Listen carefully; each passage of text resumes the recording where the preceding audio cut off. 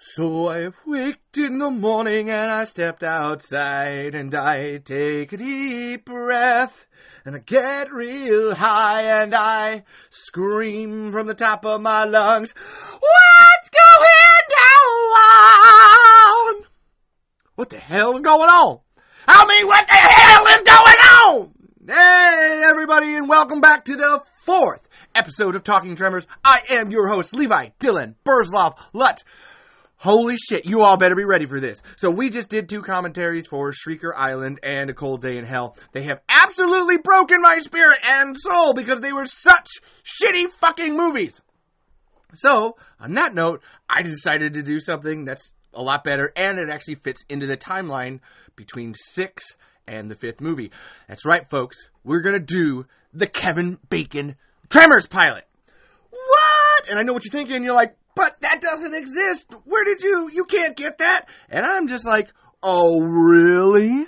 Huh? Uh-huh. Yeah. Oh, maybe you guys should follow that, the Tremors Saga Twitter thing, because it seems like they know what the fuck they're doing. I mean, come on, people. So, we're going to do this, and I had a whole think about it. I have an entire fucking list of things that I could go through for behind the scenes, but I didn't want any of you to listen without knowing what the fuck I was talking about. And I know that a lot of people don't read, or don't read as much as they should, I guess. So I am going to do a read-through of this script for you. I know, you're like, what? Why? I don't care. It's happening. Because when you need it and don't have it, you sing a different tune. All right, folks.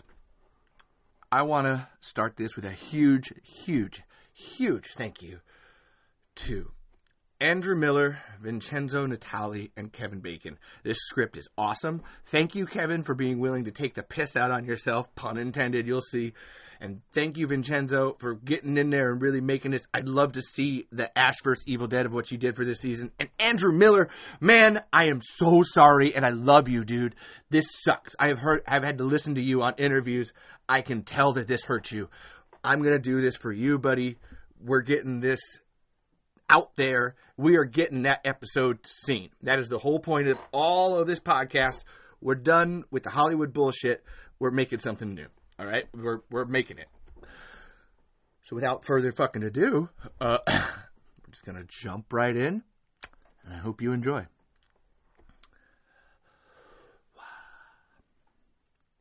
Exterior. Perfection Valley, Nevada. Day. Surrounded by mountains and canyons, the valley is cut off from the rest of the world. The desert floor scorched like it hasn't taken a breath for decades. But when we look closer, we feel the faintest trace of a pulse.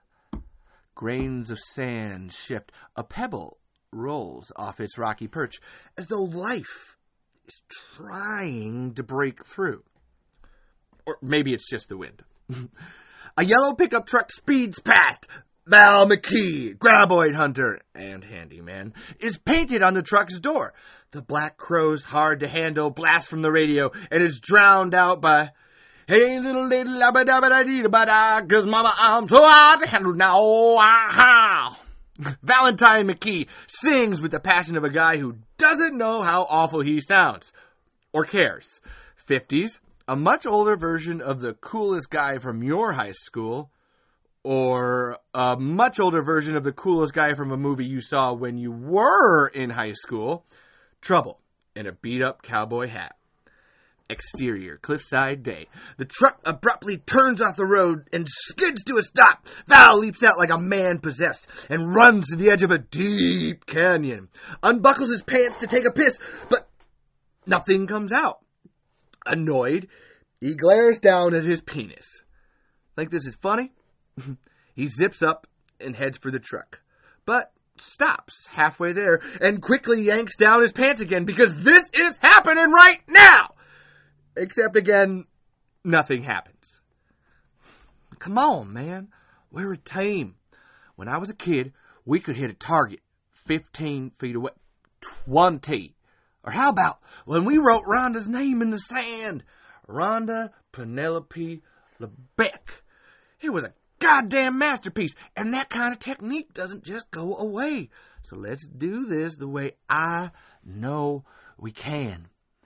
He closes his eyes, breathes deeply, then nothing. Frustrated, he tilts his head towards the heavens. God, I know we don't talk much, but you see how screwed up this is, right? So if you wouldn't mind bestowing some of your holy magic. A high-pitched shriek pierces the valley, startles Val. Did I say something wrong? Then, from beneath his feet comes faint rumbling. Val immediately tenses and looks down at the ground where rocks vibrate on the crusty surface. He's terrified. He checks the truck. 25 feet away. Can he make it? Has to. Takes a few soft steps, but the rumbling gets closer. Too close. Val freezes, braces for the unfathomable. A seam in the ground rips open right in front of him, and out pop 6 prairie dogs. Not at all what he expected. They scatter, running scared. Val dances out of the way as they scurry under his feet, but loses his balance and falls on one, smashing his shoulder onto the ground. He yells out as they run off, "Goddamn dog rats!" He struggles to stand. The rodent squeezes out from under Val and limps away, but doesn't get very far. He's hurt. Val sees. Sorry, little guy. He brushes sand off his jeans, then notices a wet spot next to the zipper. He grumbles and heads for the truck. When he looks back, the prairie dog is gone. Camera is low as Val's truck finds the dusty road. In the foreground is the spot where the prairie dog was. We notice drops of blood, and sand is filling in where a hole just was. Title: Tremors. Exterior: perfection. Main road: day. The Edward Hopper-esque desert landscape is tainted by the inexplicable presence of 2 brand new tech structures. Shiny solar panels tilted on their roofs, surrounded by a metal fence, through which a van emerges and heads down a dirt road leading onto the main road. It speeds past a "Welcome to Perfection, Home of the Graboid" sign, featuring a giant worm-like monster with tentacles reaching out of its mouth. Exterior: perfection. Day. A small town with a big identity crisis. The van drives past quaint ma and pa shops crammed between 90s-era stores and offices, but the conflicting styles are unified by 2 themes. The first is failure. Most of the offices and stores are boarded up, creating a depressing ghost town feel. The second is graboids. Images of the worm-like monster are everywhere. Grabber-size fitness, grab a coffee, and Graboid Museum and Art Center that boasts a gigantic statue of Val riding a graboid like a cowboy out front.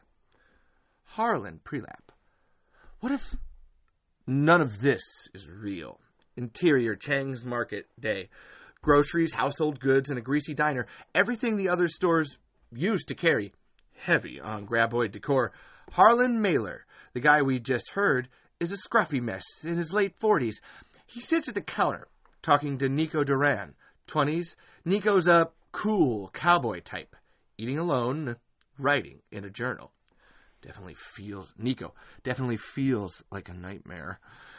Framed newspaper and magazine articles covering the walls. Monsters attacked small town. Terror Tuesday in perfection. Then, no more monsters. Where'd the worms go? President Bush declares graboids gone for good. Most articles feature photos of a young Val. Handsome hero saves town. Hunky graboid hunter. Valentine McKee worms into America's heart. Even Patrick Swayze's Sexiest Man Alive 1991 People magazine cover has a photo of Val in the corner with the caption, "Graboid hunk is pure perfection." See, there's a theory that what we think is reality is really just a consensus of opinion. Harlan continues, because the concept of true existence is so overwhelming, trying to comprehend it would just fry our tiny human brains. And so, we just go with the reality everyone else is cool with, which means truth isn't true at all. It's just this word we use to describe the perception of something that got the most subconscious votes. Nico wasn't asking for this discussion, but he isn't afraid of it either. So if everyone stopped thinking of this place as a wasteland, it would stop being one? But that's where it gets interesting. As Ananine said, we don't see things as they are. We see them as we are. Is she calling me a wasteland? She's saying the reality we create around us comes from inside us. Jai Chang suddenly clears Harlan's unfinished breakfast plate, muttering, "Then my life would be way more awesome." She's 17 with the coolness of a teen assassin. Harlan starts to protest, but Grace Chang intervenes. She owns and operates the place. 60s, acerbic, intimidating, scary, but still sexy. You're done. What did I say about spewing your self-help bullshit in here? It freaks people out. Harlan looks around at the otherwise empty place, then slides over to a stool closer to Nico. See, you want to leave because you hate it here. But if you did contribute to its creation, the aspects you hate will follow you. I sure as hell didn't make any of this. Then why haven't you left? Maybe I have. Maybe I'm just a fragment of reality you all can't let go of. Smack! A graboid beer cozy hits Harlan in the face. Grace, see, you've broken him. The door opens and a group of men walk in. 6 of them. Toby Kint, a professional type with a big smile and twinkle in his eye, approaches the counter. Morning! 6 large coffees to go, please. The request gets a sneer from Grace, who turns to the coffee machine. Toby takes it in stride, extends his hand to Harlan. Hi! Toby Kint. Yeah, you guys all done up there? You bet! The servers are online and unmanned, and so those gentlemen are the last nerdy strangers you'll see lurking around your lovely town. I hope we haven't been too much of an imposition this past year. Grace returns to the counter, empty-handed. Sorry, coffee's all gone. Toby looks over at the full pot of coffee. Oh, but, dude, just go. Everyone hates you. They were promised a tech boom and got 2 giant tombstones. Tech boom? We're just a data storage company. The door burst open. It's Val in a fresh pair of jeans. Gonna be a great goddamn day. He grabs the stool next to Harlan. Grace immediately sets down a coffee and a beer. Just coffee today? Thank you. Grace reaches for the beer, but Val has second thoughts and takes a quick sip. Grace leaves it on the counter. Harlan. So, what time does Emily get here? Val quickly checks the graboid clock on the wall. It's bad. Oh, shit, I got sidelined. Grace, you got my package. He notices Toby in the Datalux text for the first time and quickly slips into charming salesman mode. Datalux, right? I never heard back from you guys about choosing graboid word for all your special event needs. We put the thrills and chills and everything from office retreats to bar mitzvahs. Too late. They're leaving town. How about a going away party? These boys are headed home, but I'll be around a few more days. And you're in luck. My daughter holds the record for consecutive VIP Tour Guide of the Month awards, and she'll be here any minute. No tours. Park's flooded. Huh? Jai saw yesterday. Well, why didn't you tell me?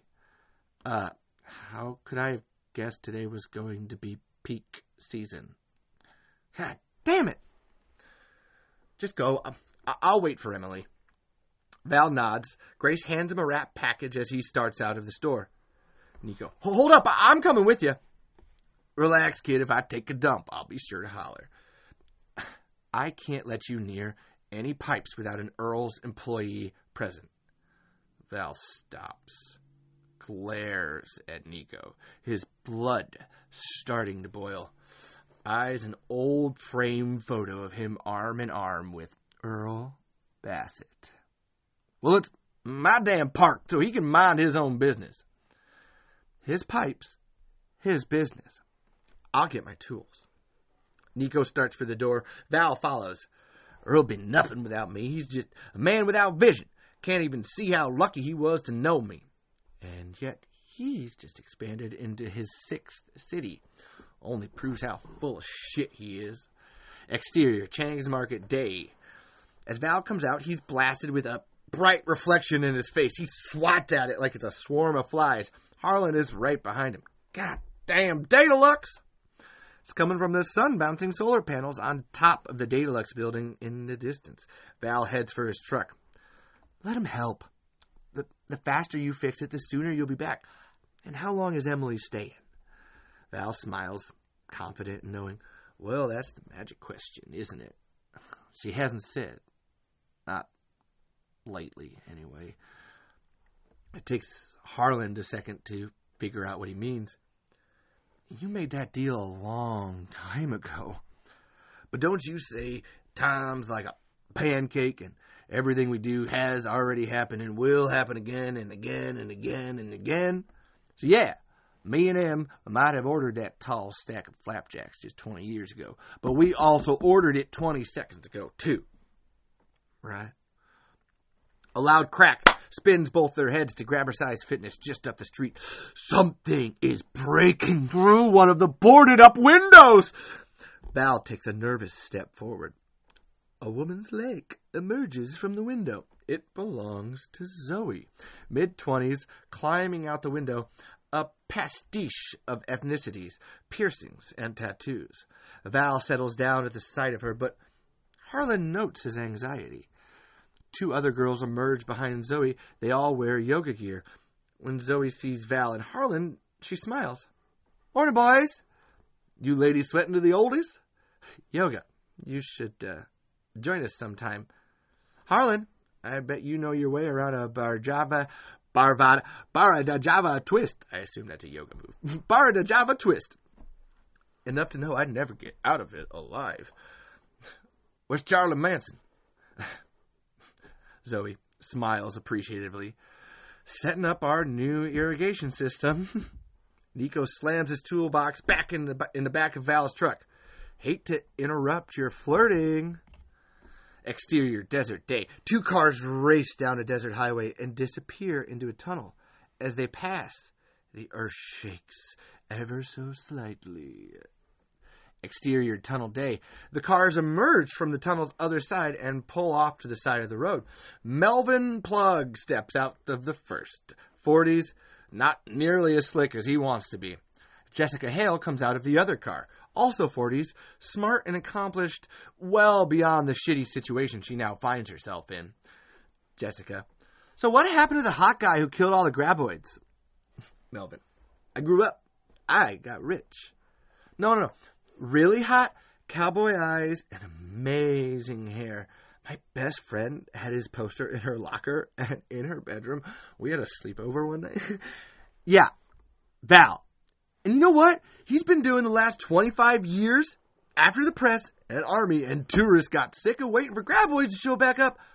Fuck all! So stop acting like a fangirl and start engineering. Yeah, this tunnel can't be made any wider. Her certainty infuriates Melvin. You haven't scanned or x-rayed? Don't have to. This is the only way in or out, and I'm expecting a lot more traffic. So find a way to sign off. I'd lose my license. Melvin changes tact. His tone drips with repulsiveness. You're an aging black woman playing a young white man's game. And your hard-on for safety sounds like nagging, which is why you're out here in the middle of nowhere with me. I need your integrity, and you definitely need my job. You're an asshole. You know that? Asshole, hero. Let's let destiny be the judge. Interior, Val's truck, day. Val brings the truck to a stop. Nico rides shotgun. When's the last time you actually had a paying customer? You don't know shit about the amusement park business. It's cyclical. Why do you think Walt Disney froze himself? Val gets out of the truck. Nico follows. They're parked outside a giant graboid head entrance that leads into a rundown amusement park. Graboid roller coaster, graboid water slide. Val collects equipment out of the back of the truck. Exterior. Graboid world. Perimeter fence. Day. Val and Nico walk along the outskirts of the park. Both men wear coveralls and boots. How's Emily getting in from the airport? Can't see how that matters to you. What? Emily? No, I expect not. That smirk's supposed to mean? Nothing. They enter an area marked employees only. Let me save you some humiliation, kid. You got decent hair. But Emily's way out of your league. Emily's way out of your league. And if you knew her at all, I wouldn't have to tell you. Actually, we spent a lot of time together on her last visit. Bullshit. I was there. Sly smile from Nico. For most of it, sure, but you think you know what's really going on with her? What her favorite band is, or beer, or the kind of books she reads, the kind of guys she dates. Probably lots of things you don't know. He has successfully gotten under Val's skin, but I know how she's getting in from the airport. He opens large metal storm doors buried in the ground. Nico puts up his hand. I got this. I do it every day. Don't mean you do it right. He climbs underground. Interior corrugated housing pipe day. Val descends into 4-foot diameter pipe, along the top of which runs the park's water, sewage, and electrical pipes. He puts a small flashlight in his mouth and crawls through the dark claustrophobic space. Water running along the bottom of the pipe adds an annoying layer of discomfort. Nico off screen. Want to turn back? He yells this louder than is necessary, and the echoing sound pisses Val off. But he turns and presses on, slowly and awkwardly, until he hears a growl coming from around a bend in the tunnel. What the fuck was that? Animal? Mechanical? He uneasily pokes his head around and sees only that the corrugated housing has been bashed in from the outside, causing a ruptured water pipe. He advances and reaches up for a valve nearby, takes out a wrench, water spraying in his face as he tries to turn it off when another growl. Loud. This one is quickly followed by a deep thud. Something banging into the outside of the housing pipe. Fear washes over Val's face, and he twists his body around to crawl back out. Another growl, followed by another thud. The sound echoes through the metal pipe and shakes Val to his core. He drops the flashlight and digs for it in the water, but comes up empty, and madly scrambles the last few feet towards the pipe opening, but stops suddenly. His eyes fill with panic. Something has his leg. He looks back, but without the flashlight, it's too dark to see. He desperately tries to yank himself free. Help! What? Graboid! It's got my leg! Nico reaches into the pipe and grabs Val's arm. He pulls as Val pushes against the walls to move forward until finally something gives, and Nico yanks Val up. Exterior Graboid World Day. Val scrambles out of the storm doors, terrified. It's still in there! Let's go! No, I think he killed it. Nico points to a tube wrapped around Val's leg. Val sees it, but doesn't understand. There's no way. That's what grabbed him. Exterior, perfection. Main road, day. The Day Deluxe van drives into view. As it moves across frame, we hear a high-pitched shriek, the same one Val heard earlier. It speeds away from us past a leaving perfection sign. We'll miss you. Camera lingers behind a moment. The sign jerks to the side as though it was hit from below the ground. Exterior, desert, day. Camera tracks with a bicycle tire, rolling along the desert floor, bouncing, dragging, and slamming into the ground. It's a constricting view that suggests imminent danger. Jai's writing. She spins around on a sunken, abandoned cement bunker. When a woman appears out of nowhere, it scares the shit out of Jai, who goes flying to the ground. The woman rushes over. Mindy Sterngood? 30s, blonde hair, inviting but mischievous eyes, carrying a metal briefcase. It's clear that neither one of them wanted to be caught out here. Mindy, you okay? Jai, where the hell did you come from? Nowhere. I'm just walking. Jai knows this is bullshit and is about to question her. But where are you going? Now it's Jai who doesn't want to answer. Suits Mindy fine. Let me take you to the clinic. I'm fine. Thanks, though. She nods to Mindy, jumps back on her bike, and rides off. Mindy breathes a sigh of relief. Exterior tunnel, day. Melvin struggles to find a phone signal while Jessica takes measurements inside the tunnel. The Daedalux van appears over the crest of a hill, driving erratically. It turns a corner and crashes into the wall. Exterior, Chang's Market, day. Nico and Val get out of Val's truck. Val limps badly. Nico's really enjoying himself. I heard something! And what would you have done if it was a graboid? Kill it with your old man smell? Nico continues as they walk into interior Chang's Market, day. Challenge it to a duel. Fax it an angry note. Pump it with your Viagra.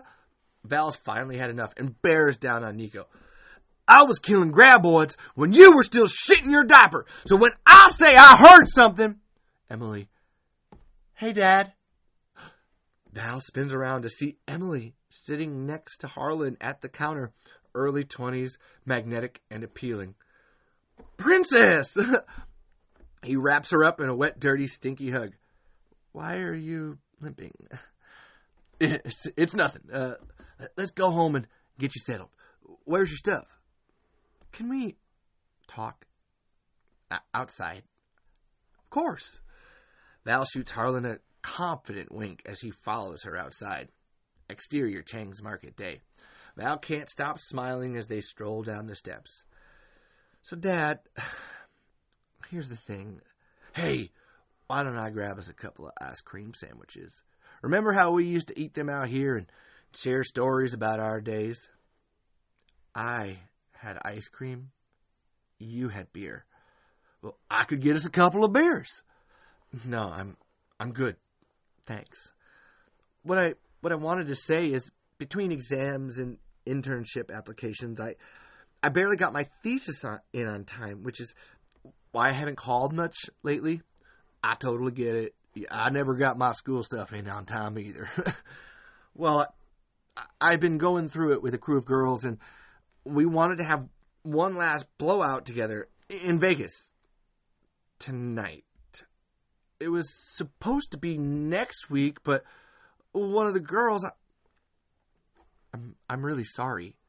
So I'll see you in a few days. Well, that's the other thing. You know those internships? I got one. A good one.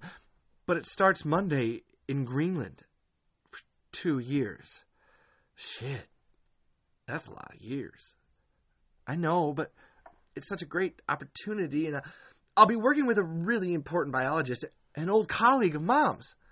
Val tries to hide his intense disappointment. Sounds awesome. I guess I could come visit, right? Absolutely. You'd love Greenland. Of course I would, and I could knock it off my bucket list. Give me a reason to make a bucket list. Settled. So you're not mad? Hell no. Just proud. She smiles. Val opens up the passenger door of his truck for her, helps her up, and goes to the other side. We'll make the most of time we got, starting with a grilled cheese French toast celebration lunch. Definitely haven't had one of those in a while. Emily smiles as they start driving down the street. Nico comes out of Chang's and watches them go, but Val doesn't get far when a car comes barreling down Main Street and skids to a stop in front of the medical clinic. Melvin leaps out. Is Mindy here? Doc's not in town, Melvin, and what you need is a shrink anyway. She's on her way, asshole. Jessica's car pulls up behind Melvin's, and she gets out, still shaken. Val is stunned by the sight of this refined visitor in town. Well, howdy, ma'am. If you're here with Melvin, I'm going to assume it's under duress. Give me a signal, and I'll call the police. Thanks, but it's not me. Who needs your bravado? Melvin opens the back door. A lifeless arm flops out. Whoa! Harlan and Nico come out of Chang's and immediately see the driver. Harlan recognizes him first. His deathly pale eyes rolled back in his head, and his veins abnormally pronounced. It's the Datalux driver. Another car speeds down the main street. Mindy jumps out and rushes to examine the driver. Everyone crowds in to see. I've got a pulse. She turns to Val. Her tone is soft and concerned. Hey, you okay? What happened? I'm the one who called you.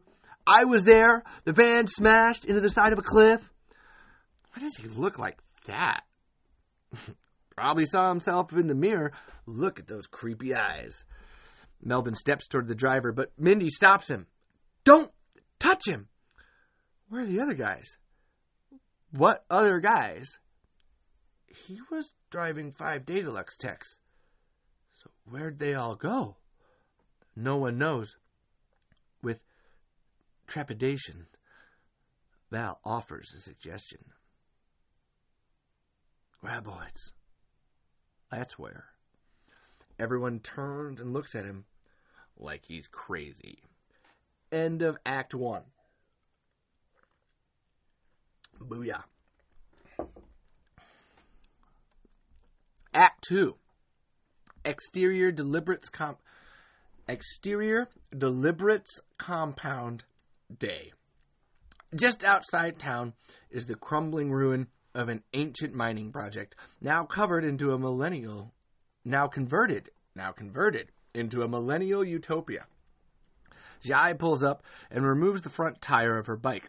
Arthur Brandt approaches, holding a bicycle tire in his 20s, fire in his eyes, smoking a very big joint. Arthur. My delicate Asian flower.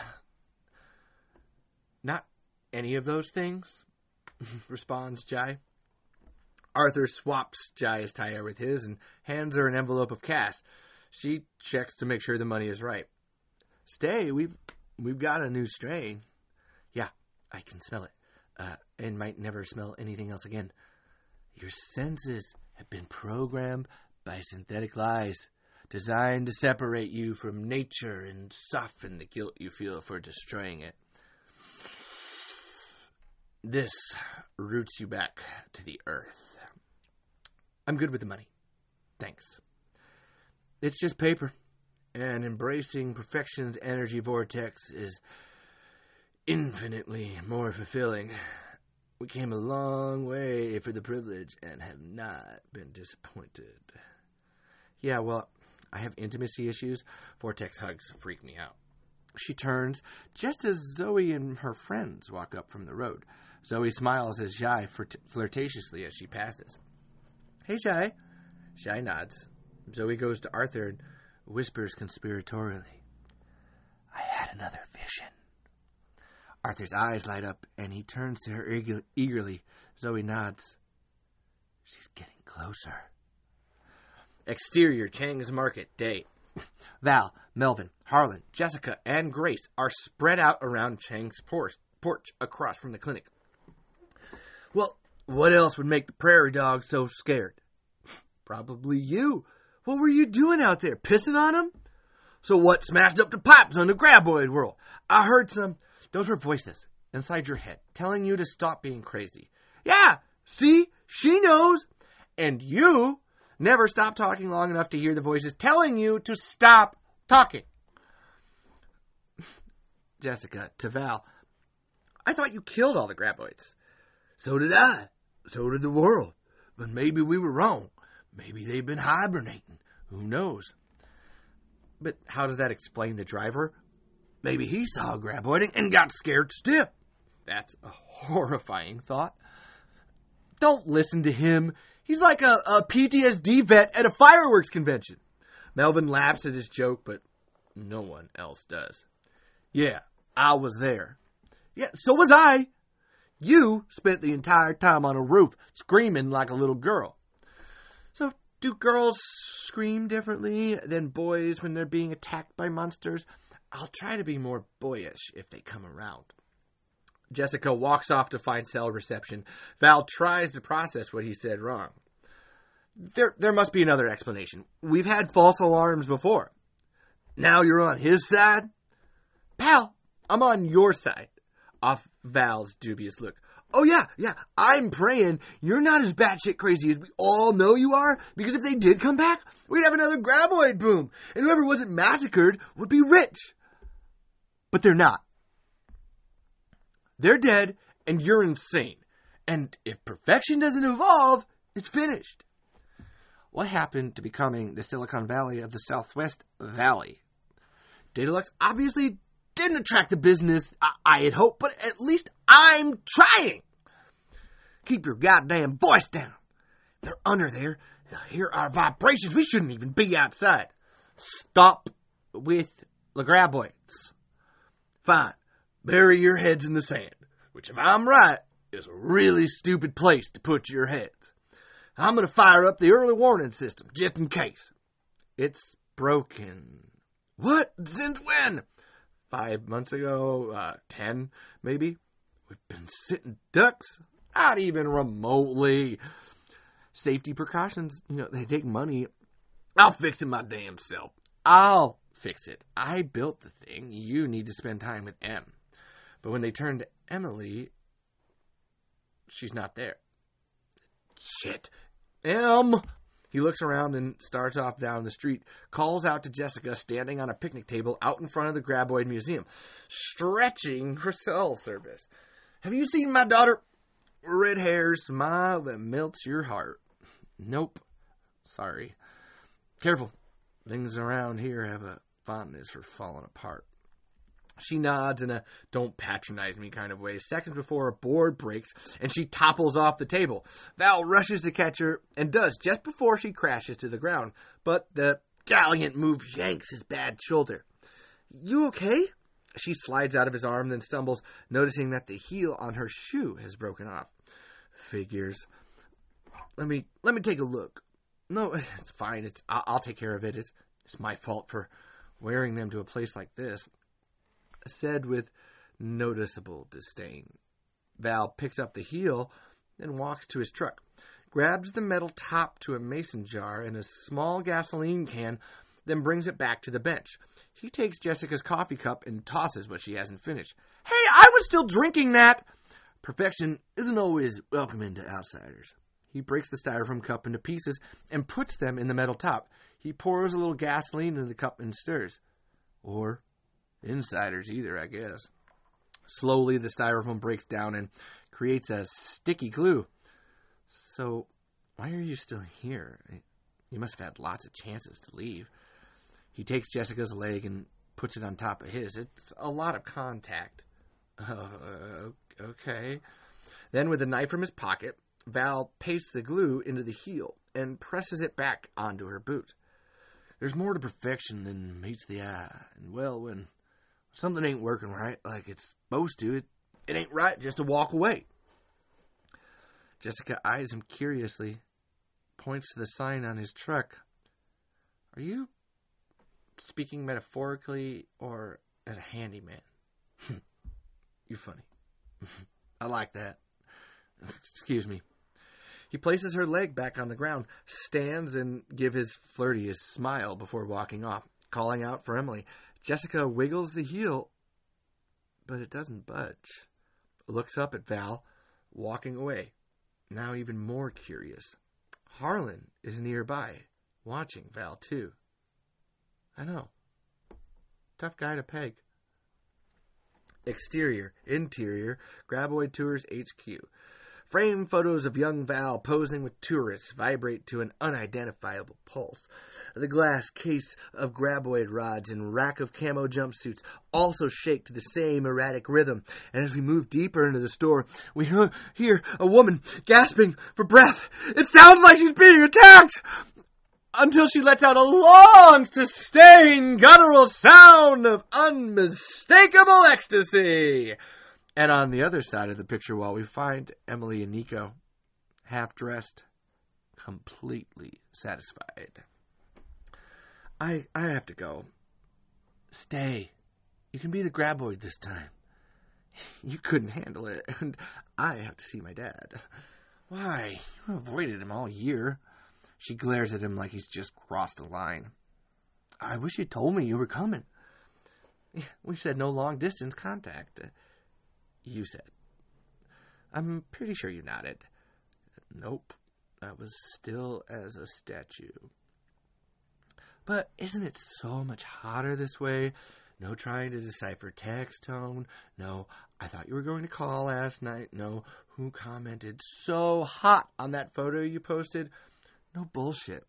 Kisses him. Just this. You trying to convince me or you?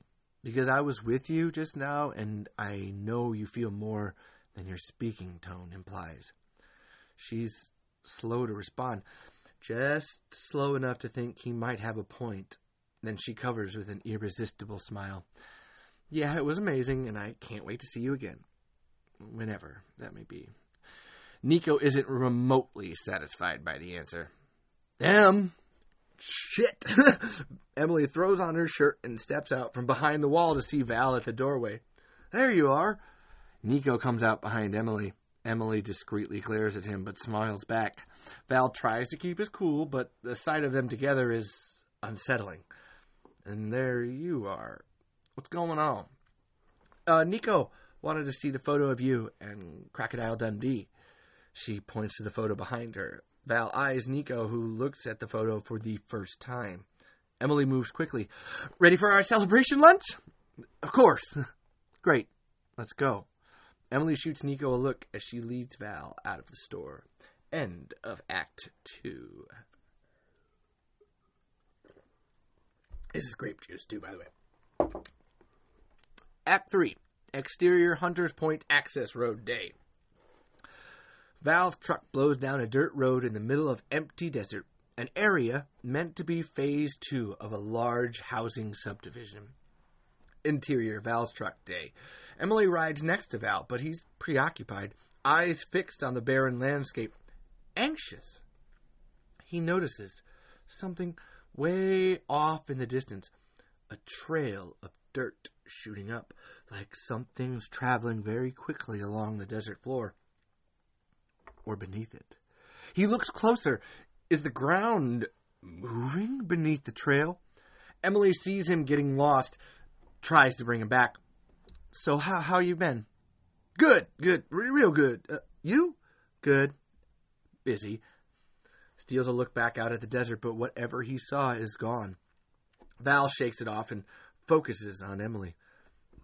What kind of music are you listening to these days?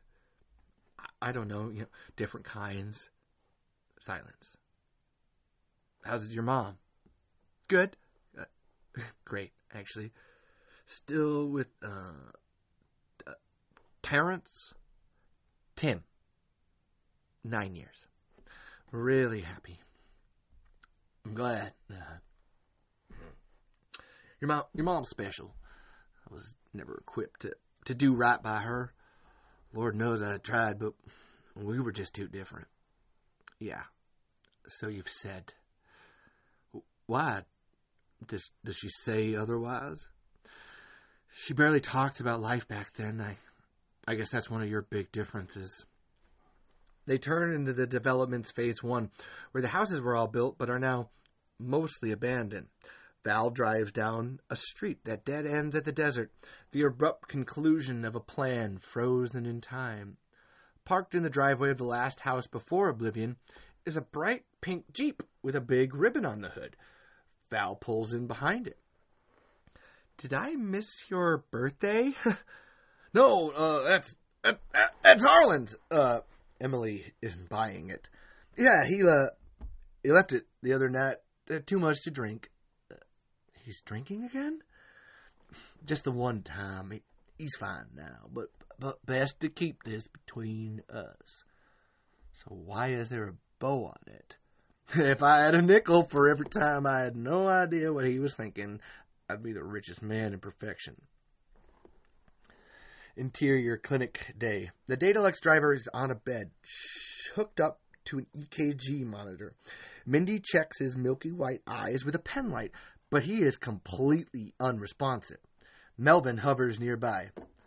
You know, it's weird we don't hang out more in Bixby, don't you think?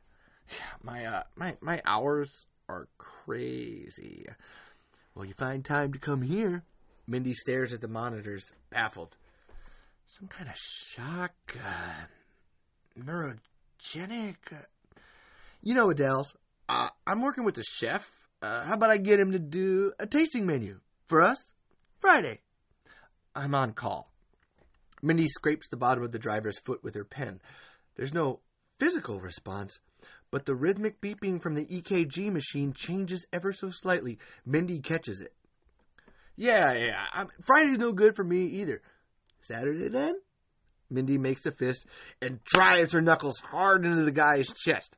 No physical response, but the EKG spikes and beeps loudly. Beep, beep, beep. Melvin jumps back. Jesus, Doc, don't kill the guy. His brain's reacting to stimuli, but not his body. I need a CT scan. She pulls out her phone to dial. Not happening.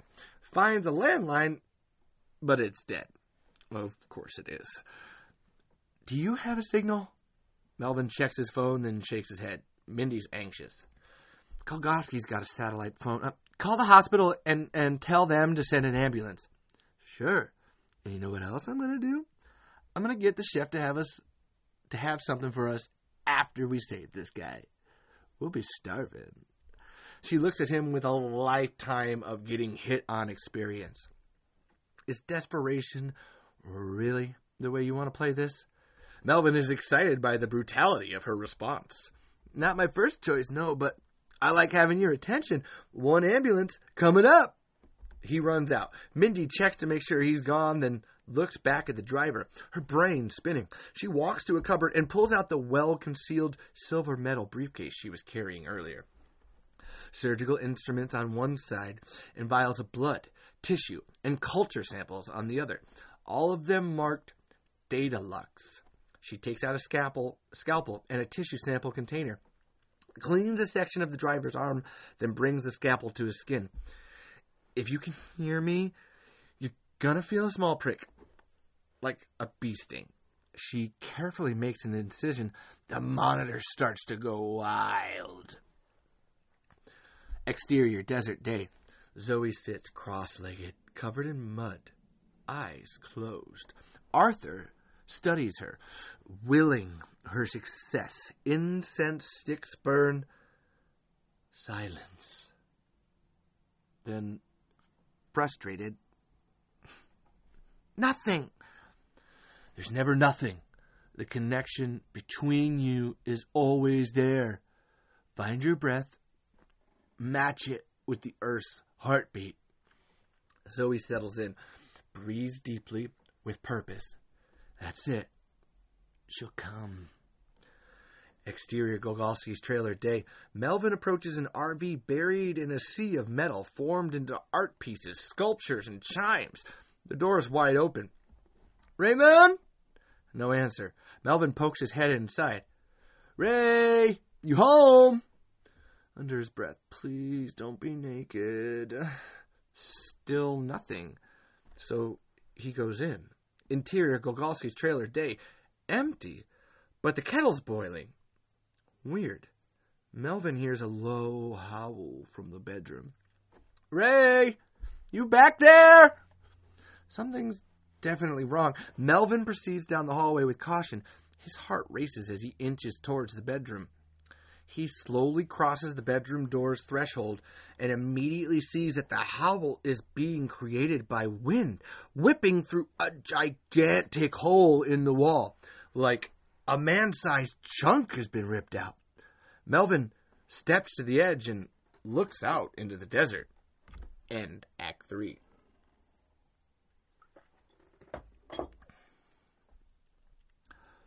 Interior, Val's house, day. Val's in the kitchen, working on French toast batter. Adds cinnamon, then carefully grates some nutmeg. Who was the guy that first decided to shave a nutmeg ball? Interior, Val's house, Emily's bedroom, day. Emily refamiliarizes herself with her bedroom.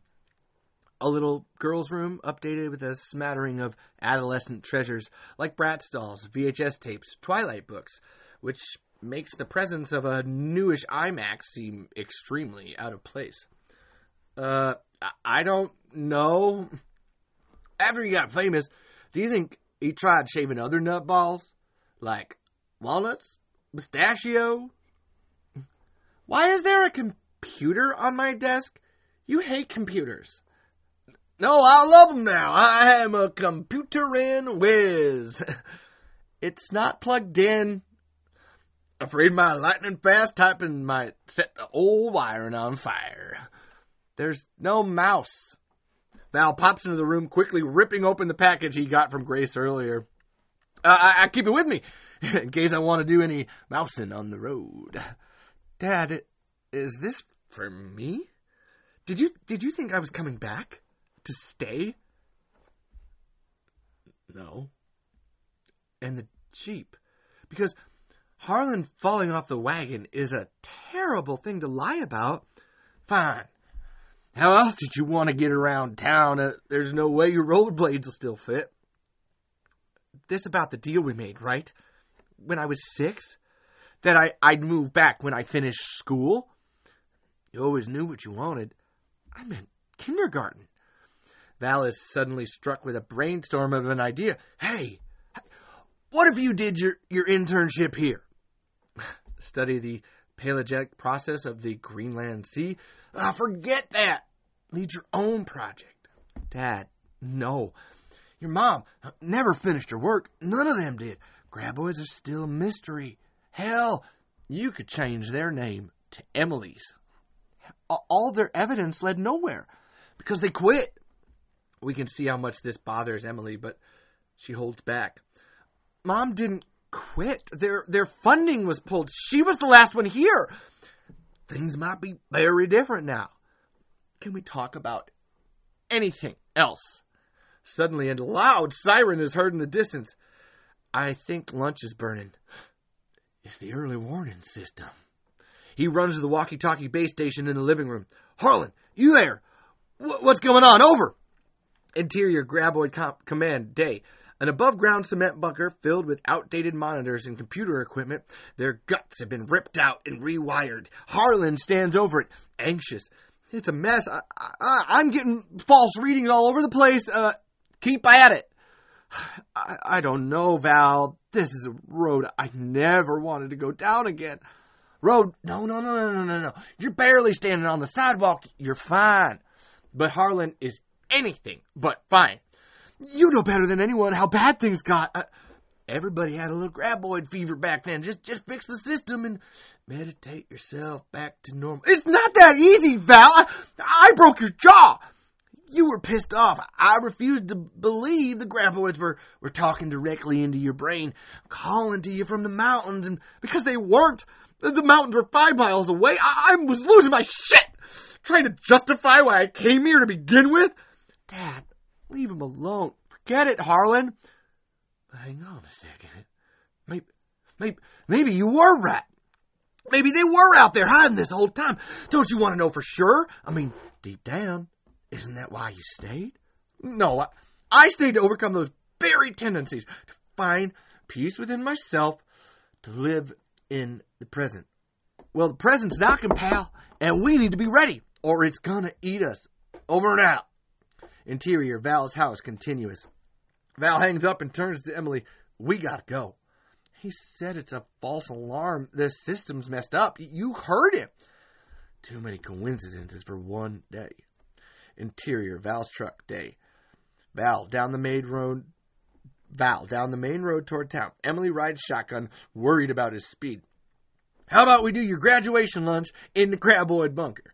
It's okay, forget it. I should get going anyway. No, not yet. There's tons of good stuff. Freeze-dried cake, freeze-dried ice cream. Just watch the road. You love the bunker. It's where we had your favorite birthday. Emily turns and looks out the window. You were turning 5. We stayed there all day watching movies, way after we knew it was a false alarm. Hey, I bet that It Takes Two VHS tape is still there. I don't care about the Olsen twins. Never did. I loved that birthday because I got to be with you and Mom for the last time. Thud. They hit something and the truck leaps into the air. On the landing, Val smashes his bad shoulder. Through the back window, they see a huge buckle stretching across the road. Where'd that come from? Have you been drinking? Boom! The truck hits something else and jumps in the air. Once again, Val smashes his shoulder and yells in pain. There's an identical buckle in the asphalt behind them. Must be seismic. Probably what was tripping up Harlan's system. Val turns the car off the road and into the desert. Where are you going? I can't lead this thing into town. No, Dad, stop! He swerves to avoid a rock, and the truck soars high into the air. When it crashes to the ground, Val really smashes his shoulder. He looks back in the rearview mirror. You still with me, asshole? There's nothing back there. He makes a sharp turn and races towards the edge of a cliff. Trust me! This truck's shaking like it might burst, bumping up and down against the ground, flying over rocks. This is how I beat these dumb bastards the last time, because they don't realize they've run out of ground. So he's going to shoot out of the side of the cliff and crash to the bottom of the canyon. Hulk Hogan named a wrestling move after it, the Valentine Bamboozle. They're just a dozen feet away from the edge in the huge empty canyon that awaits them. Stop! He slams on the brakes and yanks the wheel. The truck skids, spraying dirt everywhere as it drifts towards the edge and stops. Just a few feet from the 200-foot drop, Val jumps out of the car, runs to the edge, and peers over. Emily's comes out and looks over too, but nothing shoots out of the cliff. Nothing. Exterior, Chang's Market Day. Val's truck pulls in front of Chang's. Emily jumps out and heads straight for her rental car. Val rushes after her. Wait, I'm sorry. We could have died. I thought they were coming for us. Emily stops and turns back to him, livid. You want them back so badly. Just like the good old days. Like how you want everything. Look at your clothes, your hair. You're trying to live in a memory that doesn't exist anymore because everything else has changed, including me. I know that, of course. How? You have visited once. Harlan, Jessica, and Jai come out of Chang's to see what's going on. I didn't want the move to be any harder for you than it had to be. That was 20 years ago. I've adjusted. Mindy and Melvin come out of the clinic. When your mother left, she made it very clear. Don't you dare blame her. You left us! You were an angry drunk and you pushed us away. How come you don't remember those stories? Disappearing for days to sign an autograph at a grocery store opening in bumfuck Idaho. Passed out in your truck, or on the lawn, or in the bathtub, and scaring the crap out of us. Accusing Mom of breaking up the family whenever she got a job offer. And when she was finally given the chance of a lifetime, refusing to come to California with us. You broke her heart. Of course she didn't want to talk to you, but she never wanted you to stay away from me. She's the reason I kept coming to visit. She's the only reason I am here now. To say goodbye, because you sure as hell aren't coming to Greenland. You can never leave because the people out there would see you for who you really are, and your fantasy would shatter. She stares at him, heartbroken and angry. Then, bye. She gets into her car, all eyes on Val. He's crushed, shell-shocked, and can't stop her as she pulls out and drives away. Exterior, desert day. Arthur and Zoe are packing up their stuff. Zoe's despondent. Maybe my visions are bullshit. Zoe, a subconscious wish, because my dad, she came to you. Then where is she?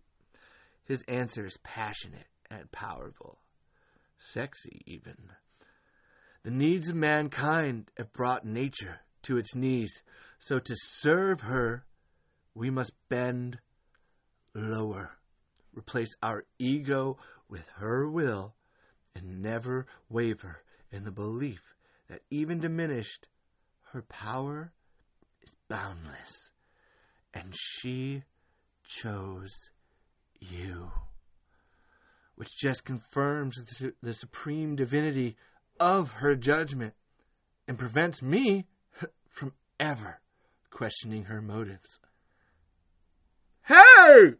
They turn to see a Daedalux tech limping toward them, his deep relief barely noticeable through the layers of pain and fear. Oh, thank God! What happened? Just get me out of here, man! Okay, hang on. She eases him to the ground, then rushes to help Arthur grab their stuff. When she glances back at the driver, she notices a cloud of dust in the distance, and extending from it a trail of displaced sand and rock, as though something is moving beneath the surface, heading right at them. Arthur, something's out there. He looks up, but the second he does, the trail stops, like whatever caused it just descended deeper underground. I don't see anything.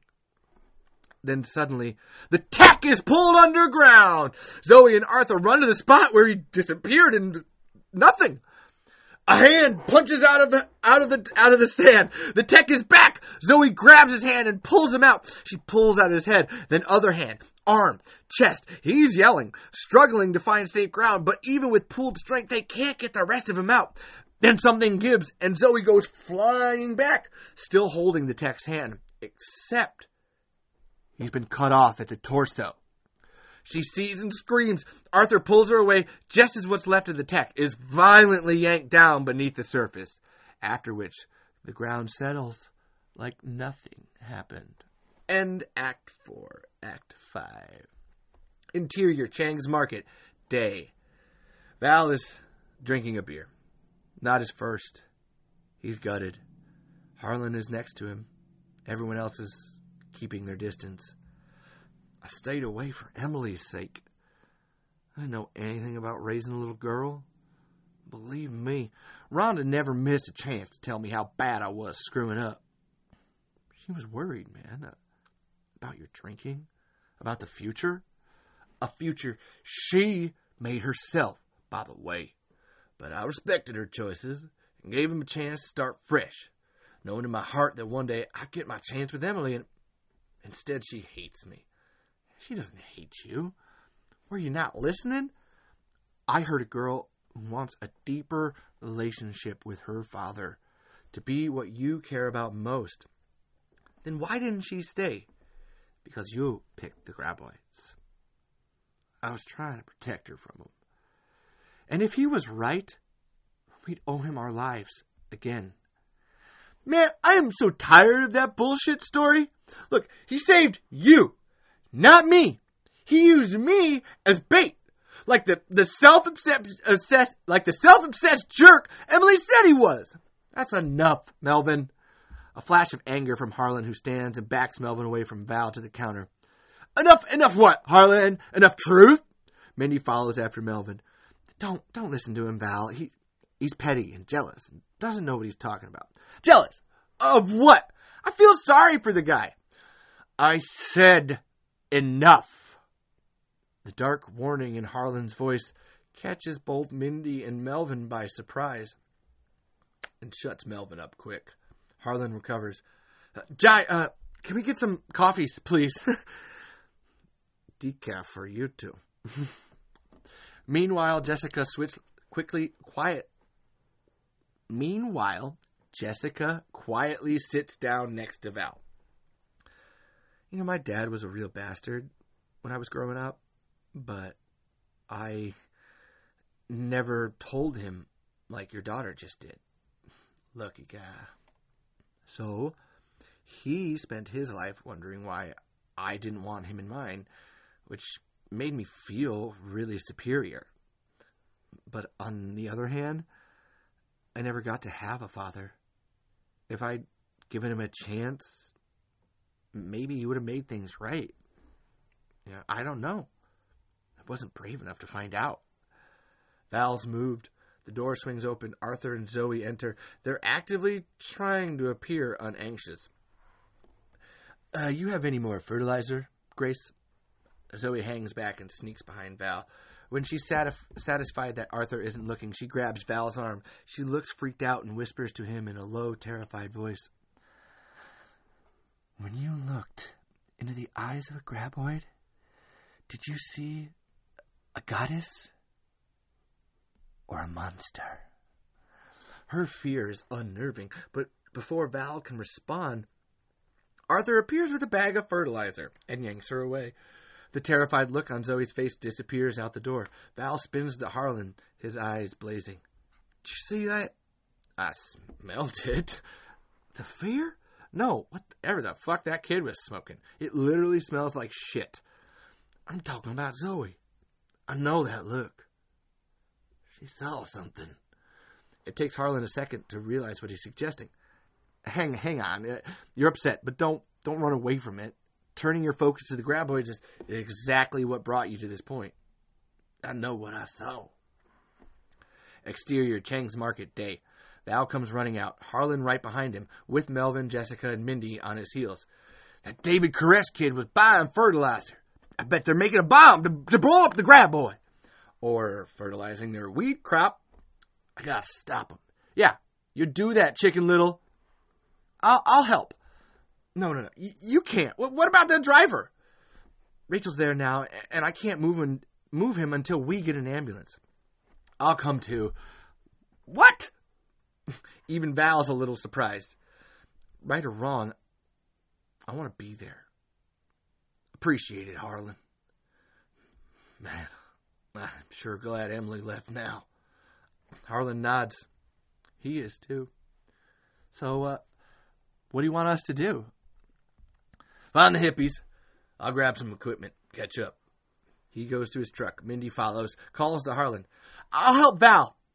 She jumps in the passenger seat and Val drives away, leaving Harlan, Melvin, and Jessica. Melvin's pissed. I don't know what's going on, but I am not waiting around here to figure it out. She starts for her car and looks back to see if Melvin is leaving too, but he doesn't move. I'm staying. Off Harlan's shock. Hey, I want to be there when you all realize Val's a fraud. Jessica laughs at the depths of his pettiness as she gets into her car and drives off. Zen, man! Zen! Melvin goes to his car while Harlan lumbers to the steps of the market where Grace is waiting. When she's sure Melvin is out of earshot, she looks at Harlan with genuine concern. What are you doing? Val needs me. It's not him I'm worried about. She picks up his hand and holds it to the air, like a gunslinger proving his steadiness. But his hand is trembling. Squeeze my boob. I'm better. The medication, then squeeze. Hard. He checks to make sure Melvin isn't looking, then squeezes one of Grace's boobs. It hurts. Him, not her. But she's satisfied. Don't do anything stupid. Like die. Harlan leans in and gives her a tender and very loving kiss. Exterior, tunnel, day. Emily's car curves around the dusty road, but comes to a sudden stop outside the tunnel entrance. The tunnel has completely collapsed. She gets out to look. There's no way through. Nico pulls up on his motorcycle. What happened? I have no idea. Shit! You weren't going to say goodbye? I did. You weren't listening. Well, I'm coming with you to Vegas, then Greenland. Nico, don't. I've stayed here working in shit so I could have the life of my choosing. And I choose you. And you think the universe is going to bend to your will just because you made a decision? The universe doesn't care. You don't need to do that. Emotional firewalls are your dad's thing. You think you know me? Nico shrugs. Yeah, he does. Emily shakes her head. It doesn't matter. Nobody's going anywhere. There's another way out of town. No, there isn't. But the certainty in Nico's eyes creates doubts in Emily's. Interior Graboid Tours HQ day. Val and Mindy open every drawer, cupboard, and case to find the very best in Graboid hunting equipment. The gravity of the moment juxtaposed with extremely strange weapons. Exterior Graboid Tours HQ day. Val finishes loading the truck and winces in pain as he throws a pile of Graboid rods into the back. What's wrong with your shoulder? Nothing. She moves behind him and expertly slides her arm through his and around to the back of his head. Val stiffens. Breathe and relax. Val doesn't do either, so Mindy presses against him and pulls back his shoulder, demonstrating her control. I'm not going to ask again. Val submits, and as he lets out a deep breath, Mindy yanks his arm back and pops his shoulder, then turns him around so their faces are just inches apart. Feel better? She eyes him like a toy. Killer coquettishness. Val's head is spinning, uncomfortable and intrigued and confused. I'm not the little girl who used to bounce around on a pogo stick. Dripping with promise. But I still love to bounce. Val, you there? Val is frozen. Mindy's body is still pressed against his. She slowly reaches down to his crotch where the walkie-talkie hangs from his belt. She hands it to him. Val responds. Yeah, Harlan. Over. We've got Arthur. Near Trident Rock. Things are getting weird. Exterior main road day. Jessica drives away from perfection. Past an empty rock quarry. Excavator, bulldozer, car half buried in the ground. She gives the odd sight a second look when a light flashes from the driver's side window of the buried car and hits her in the face. Anxious to leave, she keeps driving. Weird town. But curiosity and concern gnaw at her, so she stops. Looks back. The light flashes her again. It's a hand mirror reflecting the sun into her eyes. She gets out to investigate. Jessica walks toward the car, calling out, Hey, is there somebody there? You okay? The mirror is replaced with a piece of paper. Jessica isn't close enough to read what's being written on it. You all right in there? She moves closer, trying to decipher the handwriting, closer and closer until she's finally able to read, Stop talking. She stops. The paper is replaced by a woman's face, scared, eyes wide. She brings a finger to her parsed lips. Shh. The woman rolls down her window. She's wearing a construction uniform, and her leg is cut. Jessica helps pull her out of the car and onto the ground. The woman whispers into her ear, Not a sound. She steps away, confused. Jessica looks around, notices blood on the excavator door, a bloody helmet on the ground. She looks to see the woman already halfway towards her car, waving at her to hurry. Jessica does, taking quick, soft steps. When crack, her heel breaks, the one Val fixed. The woman looks at her, panic in her eyes, imploring her to shut the fuck up, then climbing between strips of barbed wire next to Jessica's car. She reaches for the door when a loud squawk chirps from the walkie-talkie on her belt. She immediately turns it off, terrified, then looks around, waits, scared, and is violently ripped down below the surface. Jessica screams, then covers her mouth and turns around with the graboid between her and the car. She spots the highest ground she can find, a huge pile of rocks, and runs for it as fast as she can. She looks back over her shoulder and sees a ridge forming in the dirt, heading her way. She trips and falls to the ground. Fuck! Quickly recovers and races for the rock pile like a woman possessed, the dirt trail gaining on her. But she makes it to the rock pile first. She scrambles up the rocks as the dirt trail submerges below the rock pile and out of sight. On top of the rocks, Jessica squeezes herself into a ball, sucking back tears, scared out of her fucking mind. Exterior desert day. Emily's on the back of Nico's motorcycle as he navigates the empty desert, stopping at the same sunken cement bunker where Yai saw Mindy appear out of nowhere. He gets off and takes a crowbar from one of his saddlebags, wedges it along the edge of the cinder blocks that cover the doorway. He strains and finally gets the cinder block wall moving. It opens entirely to reveal a high-tech tunnel that stretches into the darkness. What is this? If you really want to leave, I can get you out of the valley. Emily gets off the motorcycle to get a better look. She eyes Nico with suspicion. How do you know about this? Who else does? Not you. Okay? No, not okay. Why is it a secret? He walks into the tunnel. You want to learn about perfection or leave it? She hesitates, then takes a step into the tunnel. No. What? A deafening, monstrous growl! They look at each other, stunned, then turn to the doorway. But the cinder block wall automatically slides shut, locking them in.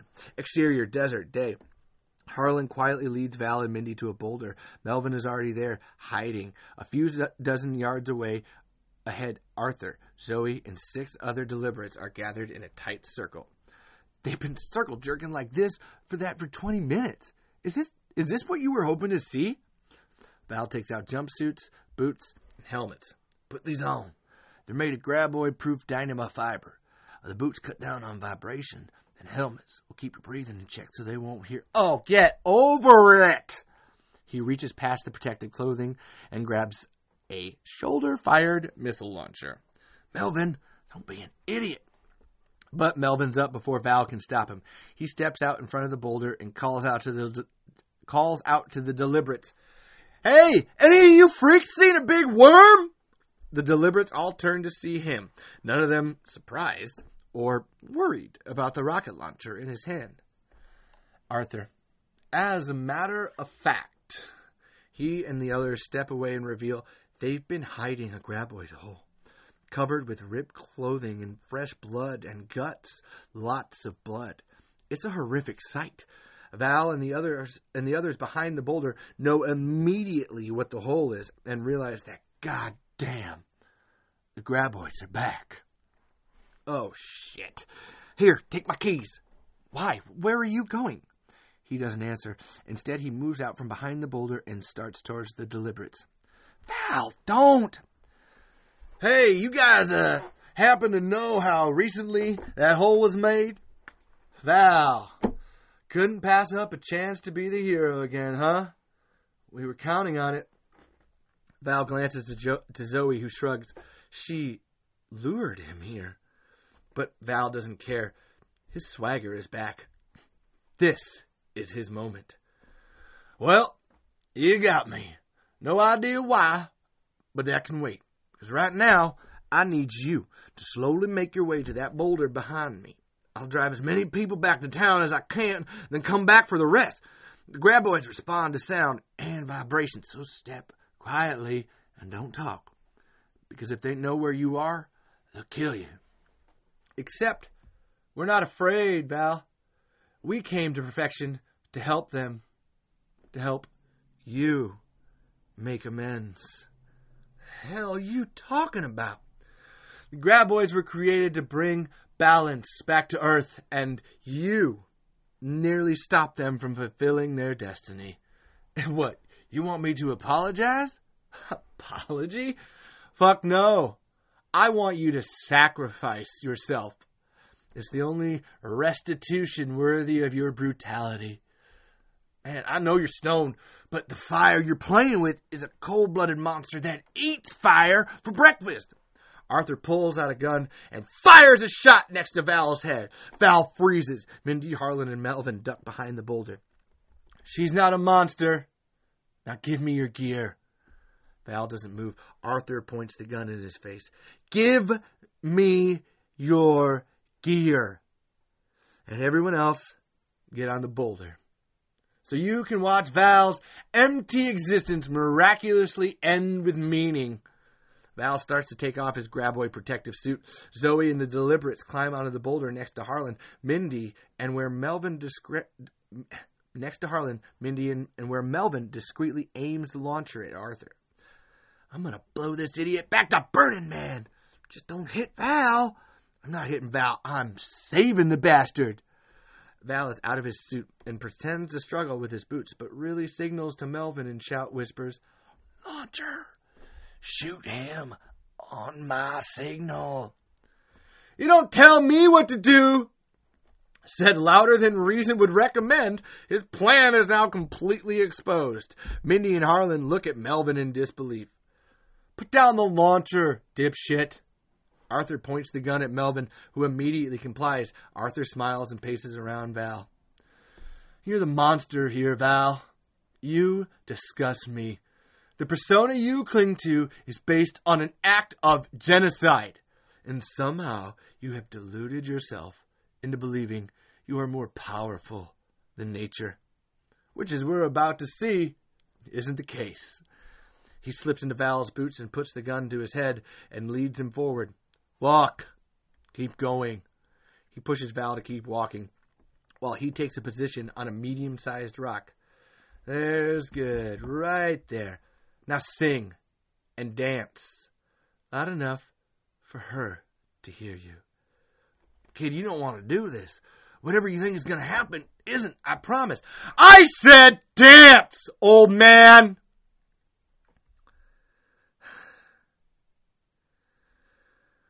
25 years and my life is still trying to get up that great big hill of hope. Each time his foot hits the dirt, we can practically feel the vibrations shoot through the ground. Everyone watches nervously. Arthur paces around Val. Louder!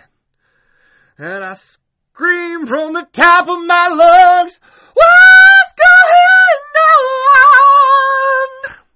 Val! Then they all see it. 100 yards away, dust in the air, movement just beneath the surface. A graboid coming closer, fast. Arthur's eyes go wide in ecstasy.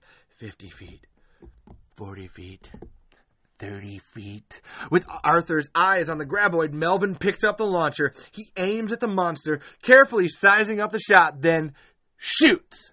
There's a puff of smoke, but the missile lands 2 feet in front of him. A dud. Val's heart sinks. Melvin's embarrassed and really frustrated. Nothing works here! You're wrong, dipshit. Perfection's working on a cosmic level your tiny brain can't comprehend. The graboid hasn't slowed 25 feet, 20 feet. Val calls out to Mindy, Harlan, and Melvin. When it's busy with me, run to the truck and get out of here. We're not leaving you. Well, I'm leaving you. And tell Emily she's the best damn thing that ever happened to me. Fear and anger and sadness have given way to acceptance. And Val turns away from Mindy, the others, and walks straight towards the oncoming graboid. 15 feet, 10 feet. He braces for the inevitable as the creature arrives at his feet, then goes right past Val and straight to Arthur, who barely manages to say, "But I'm wearing the boots." The earth opens and a graboid emerges from the depths, bigger and more disgusting than the old photos. Its huge mouth opens, a dark cesspool of fangs. It screams in Arthur's face.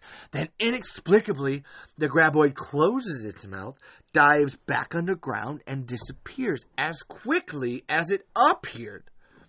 Mindy, Harlan, and Melvin run from their boulder toward Val, yelling at the bewildered deliberates to get the hell out of there. Zoe races to Arthur. What the hell just happened? Doesn't matter. We gotta get Arthur and Nosepiercer, get to the rock. Arthur and Nosepiercer, get to the rock. That graboid will be right back. Harlan, Mindy, Melvin, run to my truck. But Arthur doesn't move. Arthur, run! Doesn't even flinch. Something's wrong. Then Mindy recognizes the frozen expression of terror on his face and puts it together. He's paralyzed like the driver, trapped in his body. The graboids are freezing their victims. They don't wait to eat. They just kill. Maybe they're getting food for someone else in the pack. Trust me, I've been through all this before. They don't play well with others. They don't plan, strategize. There's no pack. Yeah? Well, tell that to them. He points at the ground around Val and Arthur, where the dirt outlines of 6 graboids rise up in the sand in a circle. An organized battalion that has been lurking beneath the surface. Val can't believe what he's seeing. Then they suddenly start to break the surface. Forget everything I said! Run for the truck! He turns to run. End of pilot. Woo! What's up? Holy shit brigades. that thing is intense. I love it. Oh my god. Ah! Ha! Like, seriously. I love that ending. Oh, Val didn't know shit. Ah! Didn't know shit. Everybody hates that part in the trailer. Oh, what's Val talking about? Oh, they don't plan, they don't strategize. Did he forget the first movie? That's the fucking point! That's the fucking point! Especially when you follow it up with, forget everything I said! Run! Woo! Andrew Miller! Oh, bravo, man. Also, fucking love that fucking, what's going on? I never thought that Four Non-Blondes totally took that from when Kevin Bacon did it in the first Tremors movie. I know they did. If I ever meet the people who make Four Non-Blondes, that will be my first question. How much did you love Kevin Bacon in Tremors? Because it's very clear. Yeah. I mean, imagine what the rest of that season would have been, too. Just 8 episodes. The idea was over 72 hours, finding out everything that happened. It's pretty clear that we would have got Daedalus combining with the Trilateral Corporation from the TV show. There's enough Changs there for me to maybe think that, okay, Jodie is around too. Maybe she just gave it up to somebody else. I don't know. Melvin's there. Actually, I fucking love Melvin pointing out how much Val was a dick to him during the first graboid attack. Absolutely brilliant. And the idea of Mindy being attracted to Val because she like grew up with that guy saving her life. Oh, wow. Fucking love that. And I would love to see how much farther it got, because the entire point of the Perfection Valley vortexes, something again brought up in the TV show. Ha ha! Ha ha! So if you haven't watched the TV show, you don't know shit about Tremors. But the Perfection Valley vortex and Harlan repeatedly referring to time as a pancake and everything that's happening being circular, cyclical. Oh my god, what a perfect series to do that kind of thing in, because the entire, what we all love about Tremors when it comes to writing and storytelling is how you have something at the beginning, always come back around to the end. Even more so, if you go through and listen and you're actually paying attention, the use of 6, there are 6 prairie dogs at the beginning, there are 6 Daedalus drivers, and then there are 6 graboids that come out of the ground in an organized battalion. There's a lot that I could go over for this, which we will do in the next episode following this. I just wanted you all to have a look at whatever that was. That's really cool. And I'm going to end with some thank yous. Thank you, Kevin Collins, at Beetle Bear. That dude on Twitter, on Discord, on everywhere. Fantastic human being. You all, if you're fans of Tremors, need to up your game and be more like that dude, because, yeah, fucking amazing person. Thank you, Rattlecat, Rattlesire, for giving such detailed critiques and notes on these podcasts. Huge love and thank you. Thank you to also the Sons and Shadow podcast with Kevin Smith and Jeff Johnson for also giving that push and stuff. And on that note, I wanna like almost end with this thank you of thank you, Harley Smith. You are adorable, and you made me want to push myself and do something I was totally afraid to do. Yeah, keep watching Tremors. Keep fast forward into the parts you like. You're doing great, girl. Like, booyah. And if anything, I get paid for none of this. This is all doing this in my free time. If you could support other people and stuff, that's great. Especially the Stampede team, but I do want to, there's this wonderful organization called the Lava Lamp Foundation. A friend of mine died of a heroin overdose because somebody literally left him while he had taken some, and he died without getting help. And the Lava Lamp Foundation is all about helping people even when it seems like we shouldn't be helping them at all. So please give them your love, and even more so. Yeah. I will see you the next time. Love to you all, and have a good one.